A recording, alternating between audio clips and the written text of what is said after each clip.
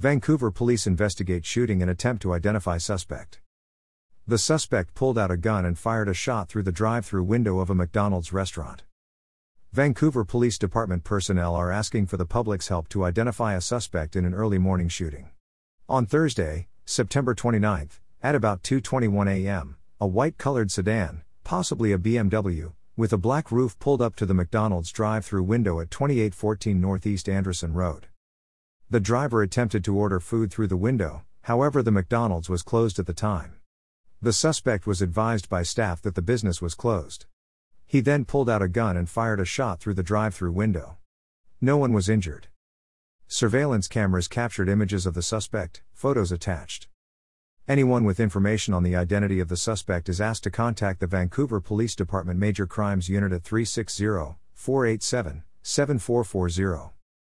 Information provided by Vancouver Police Department.